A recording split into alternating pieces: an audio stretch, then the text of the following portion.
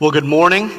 We are continuing this week looking at some themes that we started looking at last week.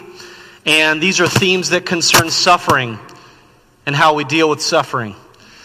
You guys let me know, is that me or you? We don't know? It's me. All right, well, I'm going to do the best I can here. Just let me know if I need to use a handheld. But we're going to continue some themes that we started last week looking at suffering and how we deal with suffering. In our culture, different cultures are influenced by different forces, and that kind of shapes how we deal with things like suffering. And in our culture, our approach to suffering has been shaped a lot by the Enlightenment in a couple of different ways. On the one hand, the Enlightenment has given us as a society tremendous scientific and technological and economic and political resources that mean we have been able to alleviate a great deal of suffering. Steven Pinker at Harvard has written a book called Enlightenment Now, and he says based on his research, just based on the numbers alone, by almost every metric of human well-being, the world is getting better at a significant rate. So things like war and violence and poverty are declining. Believe it or not, it doesn't feel like that at the moment. Health, wealth, happiness, and equality are all improving globally. So he says, since the Enlightenment, we've had this profound development. Lots of suffering has been alleviated. So on the one hand, we've gained that. But on the other hand, the Enlightenment paved the way for a modern secular worldview that says the material world is all there is, and that life is about getting as much happiness as we can while we can. And this worldview has absolutely nothing to offer people who are suffering.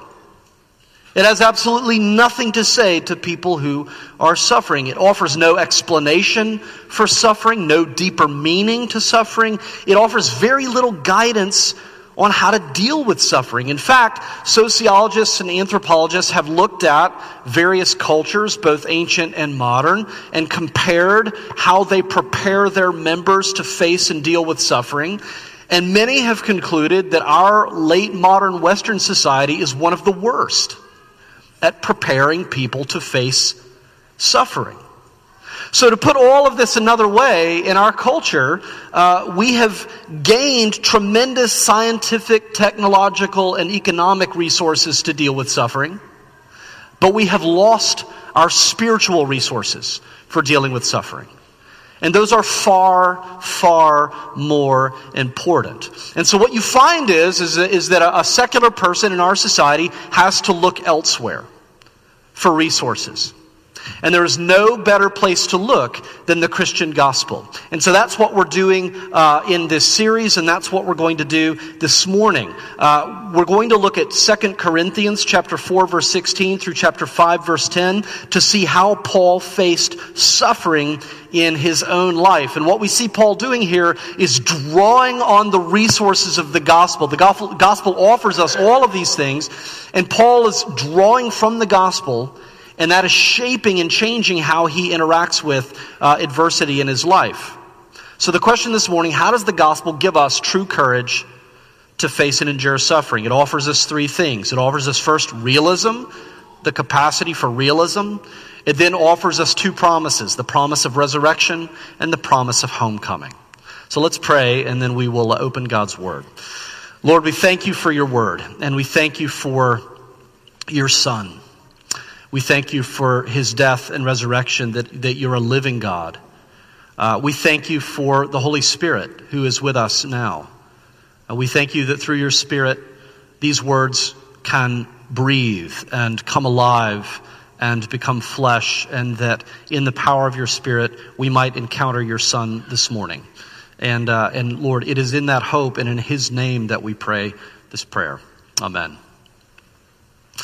So first of all, the gospel gives us the capacity for realism. Ernest Becker was a cultural anthropologist who won a Pulitzer Prize for his book, The Denial of Death. I've referenced this from time to time if you've been a longtime member of Advent. This was back in the 1970s. And in it, he basically makes the case that many, if not all, of our psychological issues and our societal ills stem from our inability to accept the reality of death and dying. That as a society, we have a deep death anxiety, and that causes all kinds of issues. So this is why he would say, for example, our culture that we live in today idealizes youth. We love anything and everything that reminds us of youth, of vitality, of flourishing. And as we age, which, like it or not, some of us are aging. In fact, all of us are aging, as much as we don't like to think about it. And as we start to show signs of aging, we do a lot to try to cover up the signs that we're aging because we idealize youth. We're not a culture that wants lots of wrinkles and gray hair because that conveys our wisdom and our life experience, because we don't value those things in our culture. We value people who look young, smooth skin, luminous, right, as though they just were born last week. This is what we like to see. And so the anti-aging industry is a $58.5 billion market. Anti-aging, as though such a thing were possible. But Paul brings a strong dose of realism in this passage. Chapter 4, verse 16, he says, our outer self is wasting away. Anti-aging market or not, here's the truth.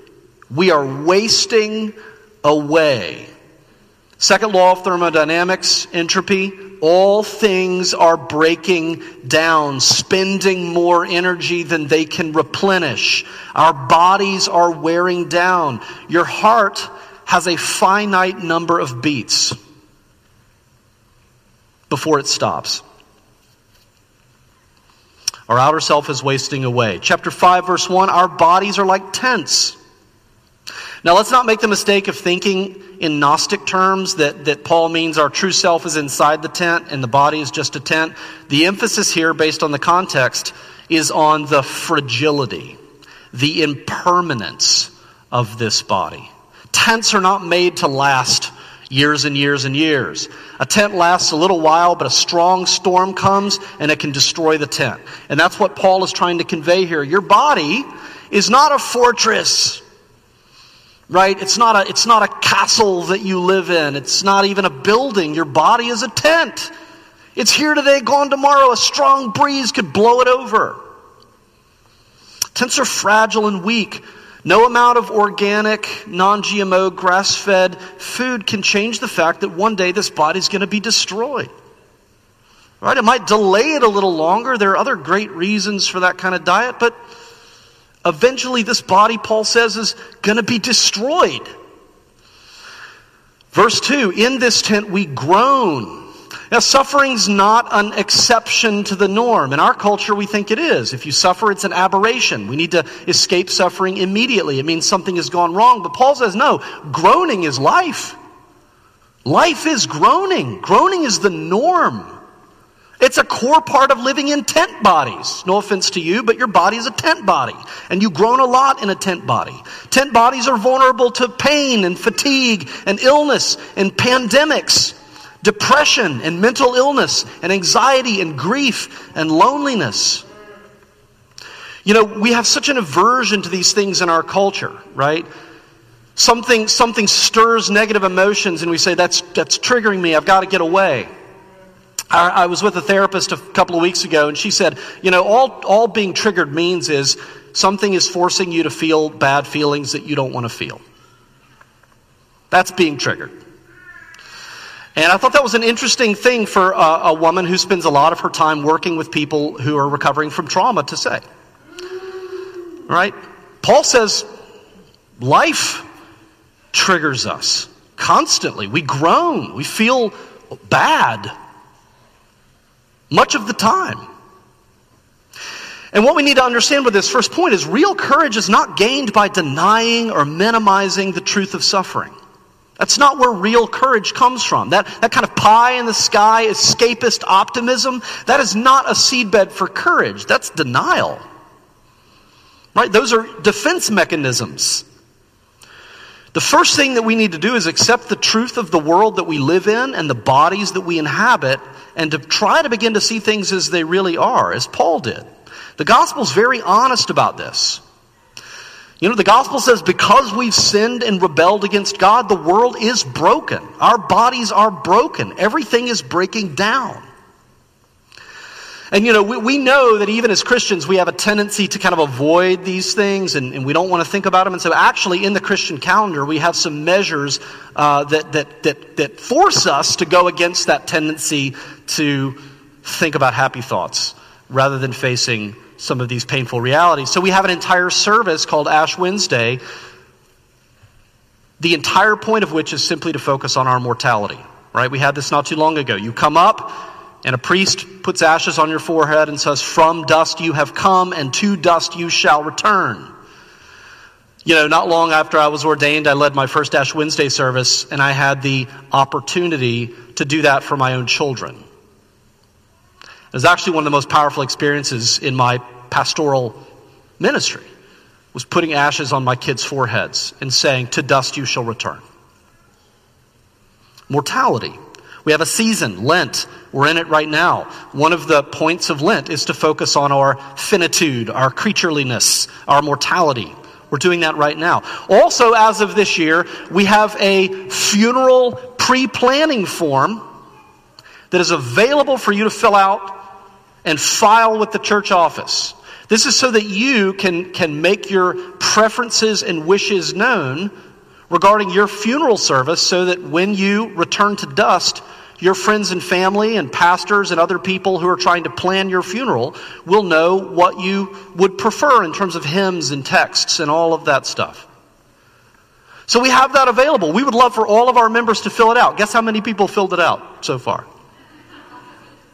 One. And it wasn't me. These are not things that we like to think about, but we have to. We have to be realistic. So this is the first thing, realism. But that's not where we stay, because then there are two great promises given to us in this text that come from the gospel that anchor us in the midst of this reality, as hard as it might be to bear. The first of these great promises is the promise of resurrection. One of the reasons that we have such a hard time accepting death is because there is a part in each of us that longs, that knows, that believes deep down that we were made for something more. It's in all of us. You say, religious people? No, everybody. Virtually all civilizations in human history have shared this longing for the eternal. Randy Alcorn wrote a great book on this called simply Heaven. He says Australian Aborigines pictured heaven as a distant island in the west. The early Finns thought it was a distant island to the east.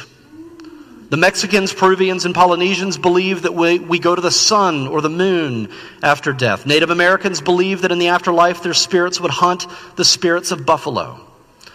The Babylonian Gilgamesh epic refers to a resting place for heroes, and it hints at the possibility of a tree of life. In the pyramids of Egypt, the embalmed bodies are given maps, which are placed beside them to guide them in the future world. The Romans believed that the righteous would picnic in the Elysian fields as their horses grazed nearby. While the details differ, there is a unifying testimony in the human heart.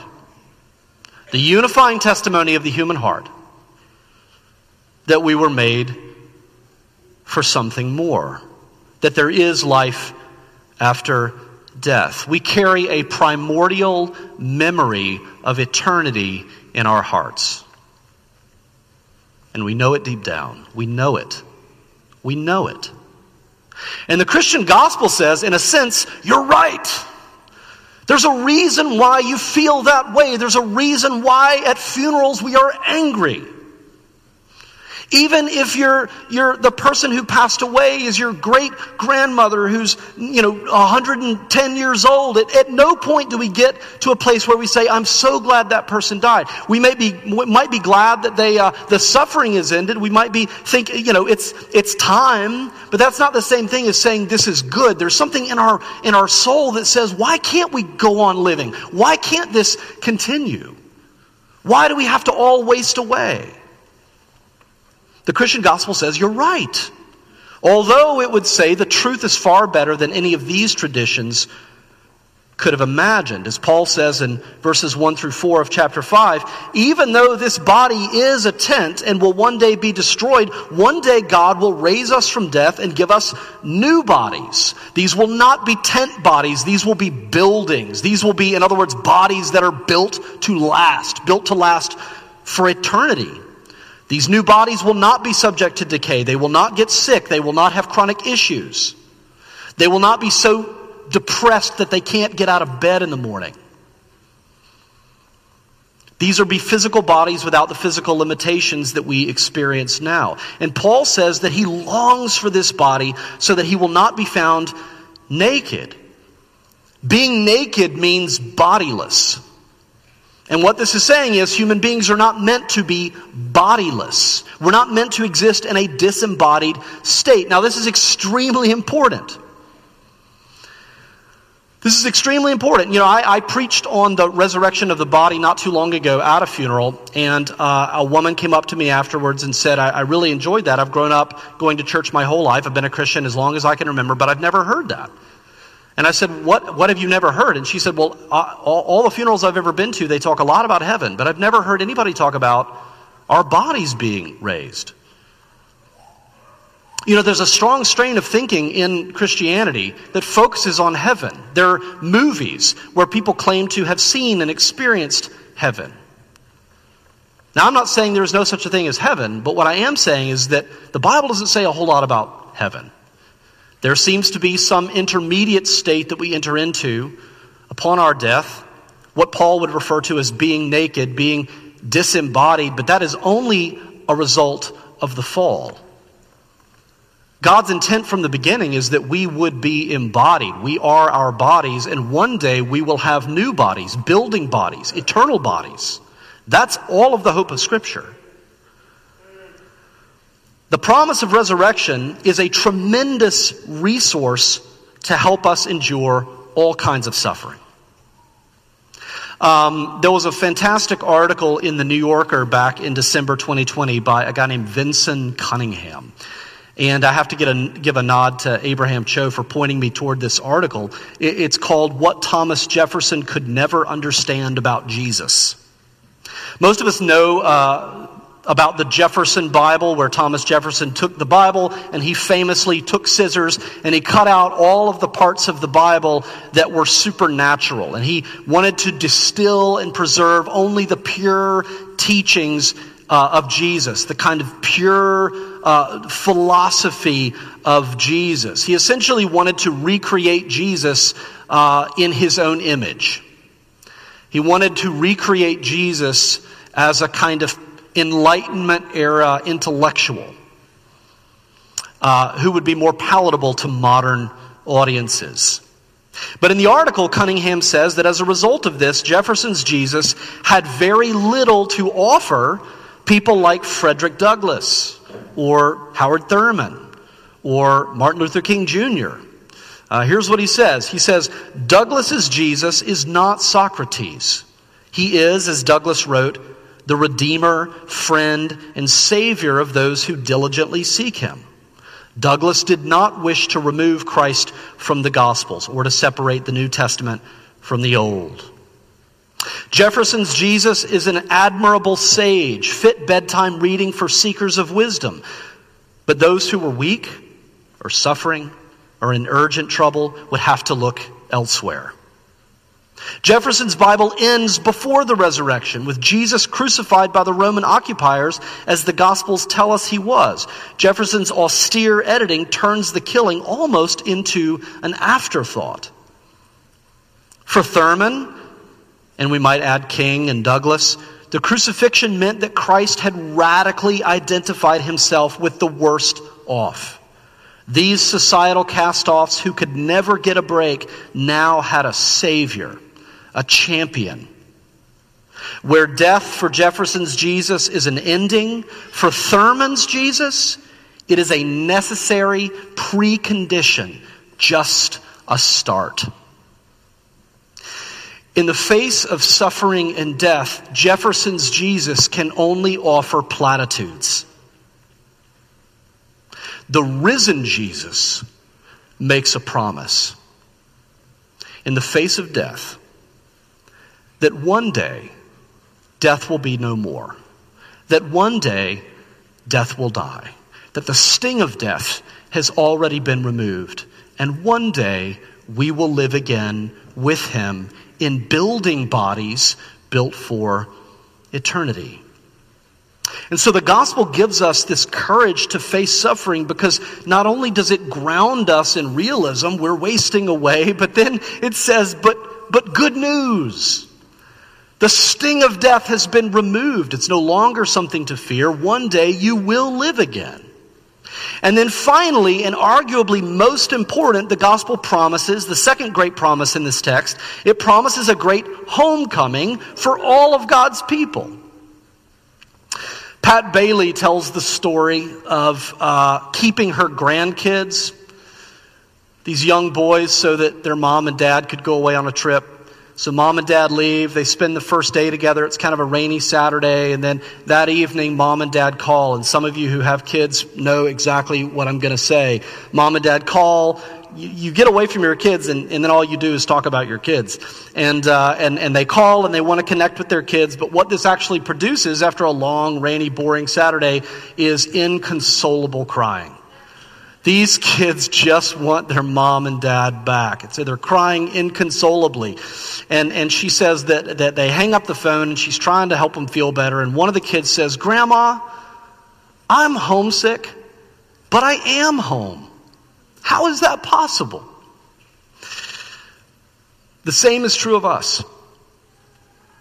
How can we be homesick even when we are home?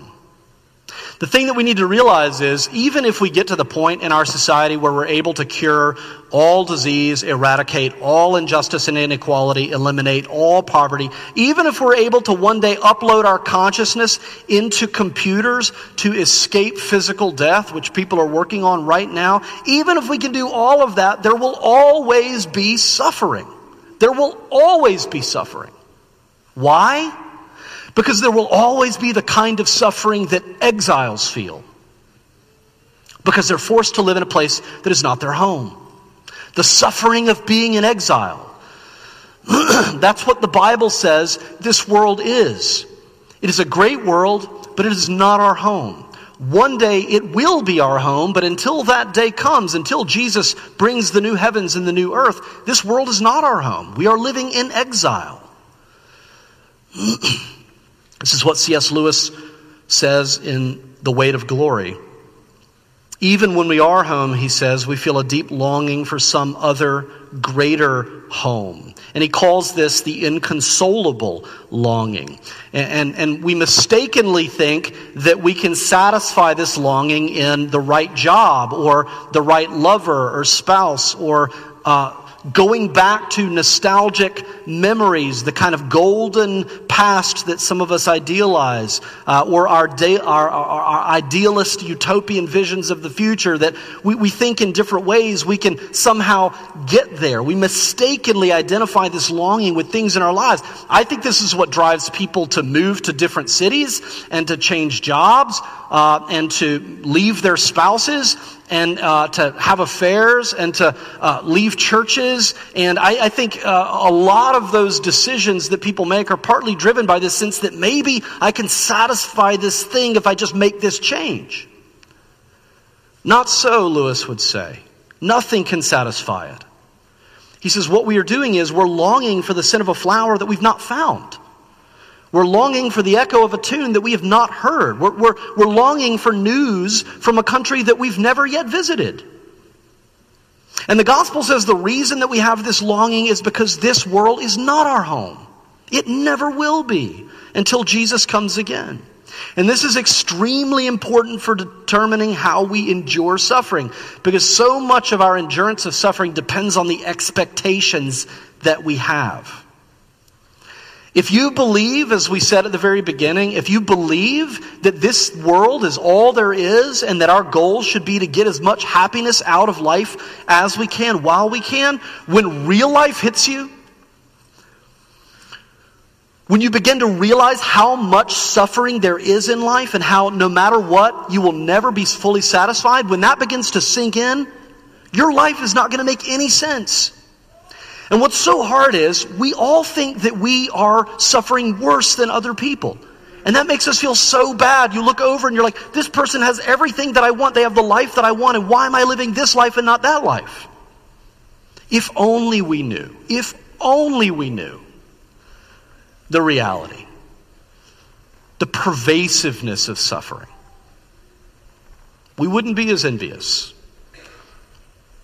The reality of life is there's an extraordinary amount of suffering. And if you expect this is the only life I have, I've got to be as happy as I can be, then when suffering comes, it's going to all fall apart. You're going to feel like you're failing at life. This is my one shot at happiness and I'm screwing it up. It's no wonder we spend so much time and energy self-medicating ourselves and numbing ourselves to avoid having to deal with this. But the gospel says we should never expect to be fully satisfied in this life. The gospel says home is not a place, it's a person. It's Jesus Christ. Paul says in verse 8, his yearning to be at home with Christ is so strong that he would be willing to forgo having a body if only he could be with Christ. He's like, I'll give my body up. Can I just be with Jesus? That's how much he longs for it. And yet, in verses 9 and 10, he says, nevertheless, essentially he says in context, our calling is to serve him faithfully while we're here.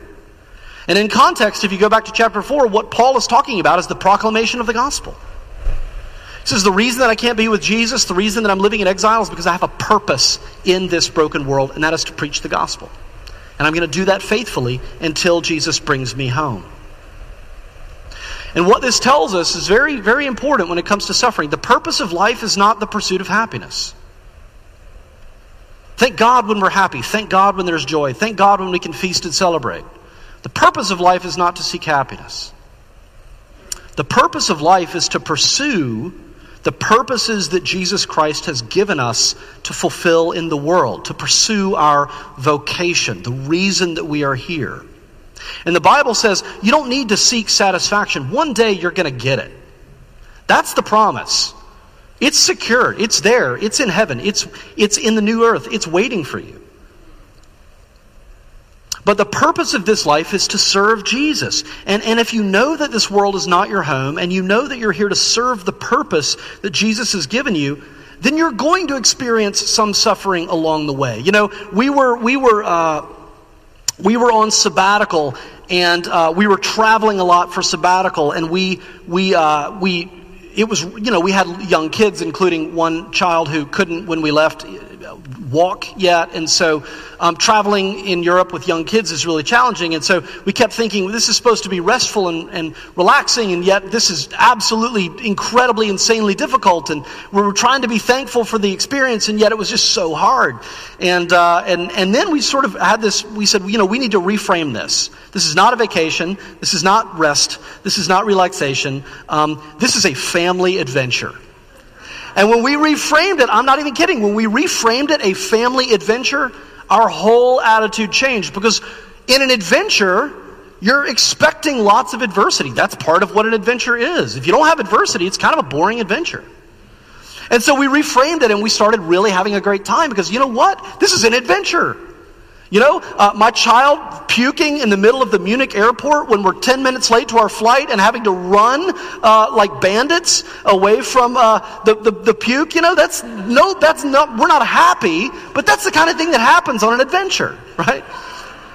And in the same way, if we think of this life not as I need to get as much happiness as I can, because we're always going to be disappointed, but if we think of this as a mission, I'm here on mission. If you're a Christian living in a place like Washington, D.C., you're a cross-cultural missionary, full stop. I am here serving the purposes of Jesus in my generation. At some point, I'll be home with him. But until then, I'm on mission. And what that means is you're going to experience, lots of challenges, lots of suffering, lots of adversity. That's a part of what this mission entails. But there's also going to be joy. There's also going to be celebration. There's also going to be goodness. It's all going to begin to make sense. And as Paul says in verse 17, when we begin to focus more on home as a future promise rather than something that we're trying to build here and now, the weight of our suffering begins to be lifted. And all of a sudden, this suffering that felt so oppressive and burdensome, because we were trying to build heaven right here and now in our own lives, will get lighter and lighter and lighter. And he says it will in some ways seem like a light momentary affliction compared to the eternal glory that awaits when we are home. So this is how the gospel gives us courage to endure suffering. Pull all of it together. It grounds us in realism, but then it promises resurrection for our bodies, and it promises that one day we're finally going to come home and our longings will be satisfied in Christ. And for those who, the last bit of good news for you, for those who have put their faith in Jesus and been baptized in his name, Paul says even though all of that home and glory is in the future, it's not simply an idea. We actually get a preview of it. We get a foretaste of it. In verse 5, we have a foretaste of home in the Holy Spirit. There are moments when in my life I could just say this, but I think this is true of everybody. There are moments, and for me it's in particular sometimes when we're all gathered here, maybe at the Easter Vigil, or maybe just a particularly powerful Sunday. And when we're gathered and everybody's singing and I look around and we're all just kind of caught up in worship, there are these moments where I feel like I'm glimpsing what that future reality will be like. And I think the Spirit gives us these previews. It allows us to experience a little bit of healing now so that we'll know what a world where all suffering has been eradicated will be like. It allows us to experience a little bit of community and love now so that one day we'll know what it's like to be enfolded by love incarnate. It gives us these little tastes and previews. And the good news is this: Scripture says that even the greatest of these experiences are merely shadows of things to come. Let's pray. Lord, we thank you for these promises.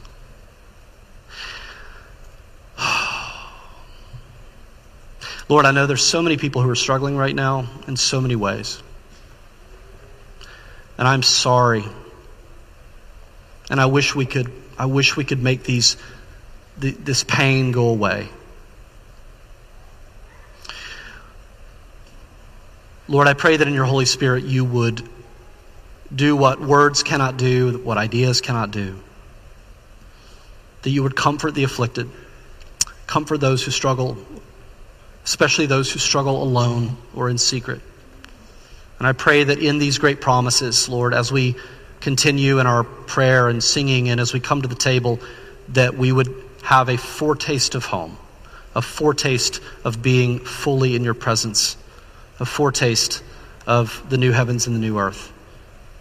Lord, and I pray this, that we would be people of hope, to be salt and light in a world of decay and darkness. We pray this in your Son's holy name. Amen.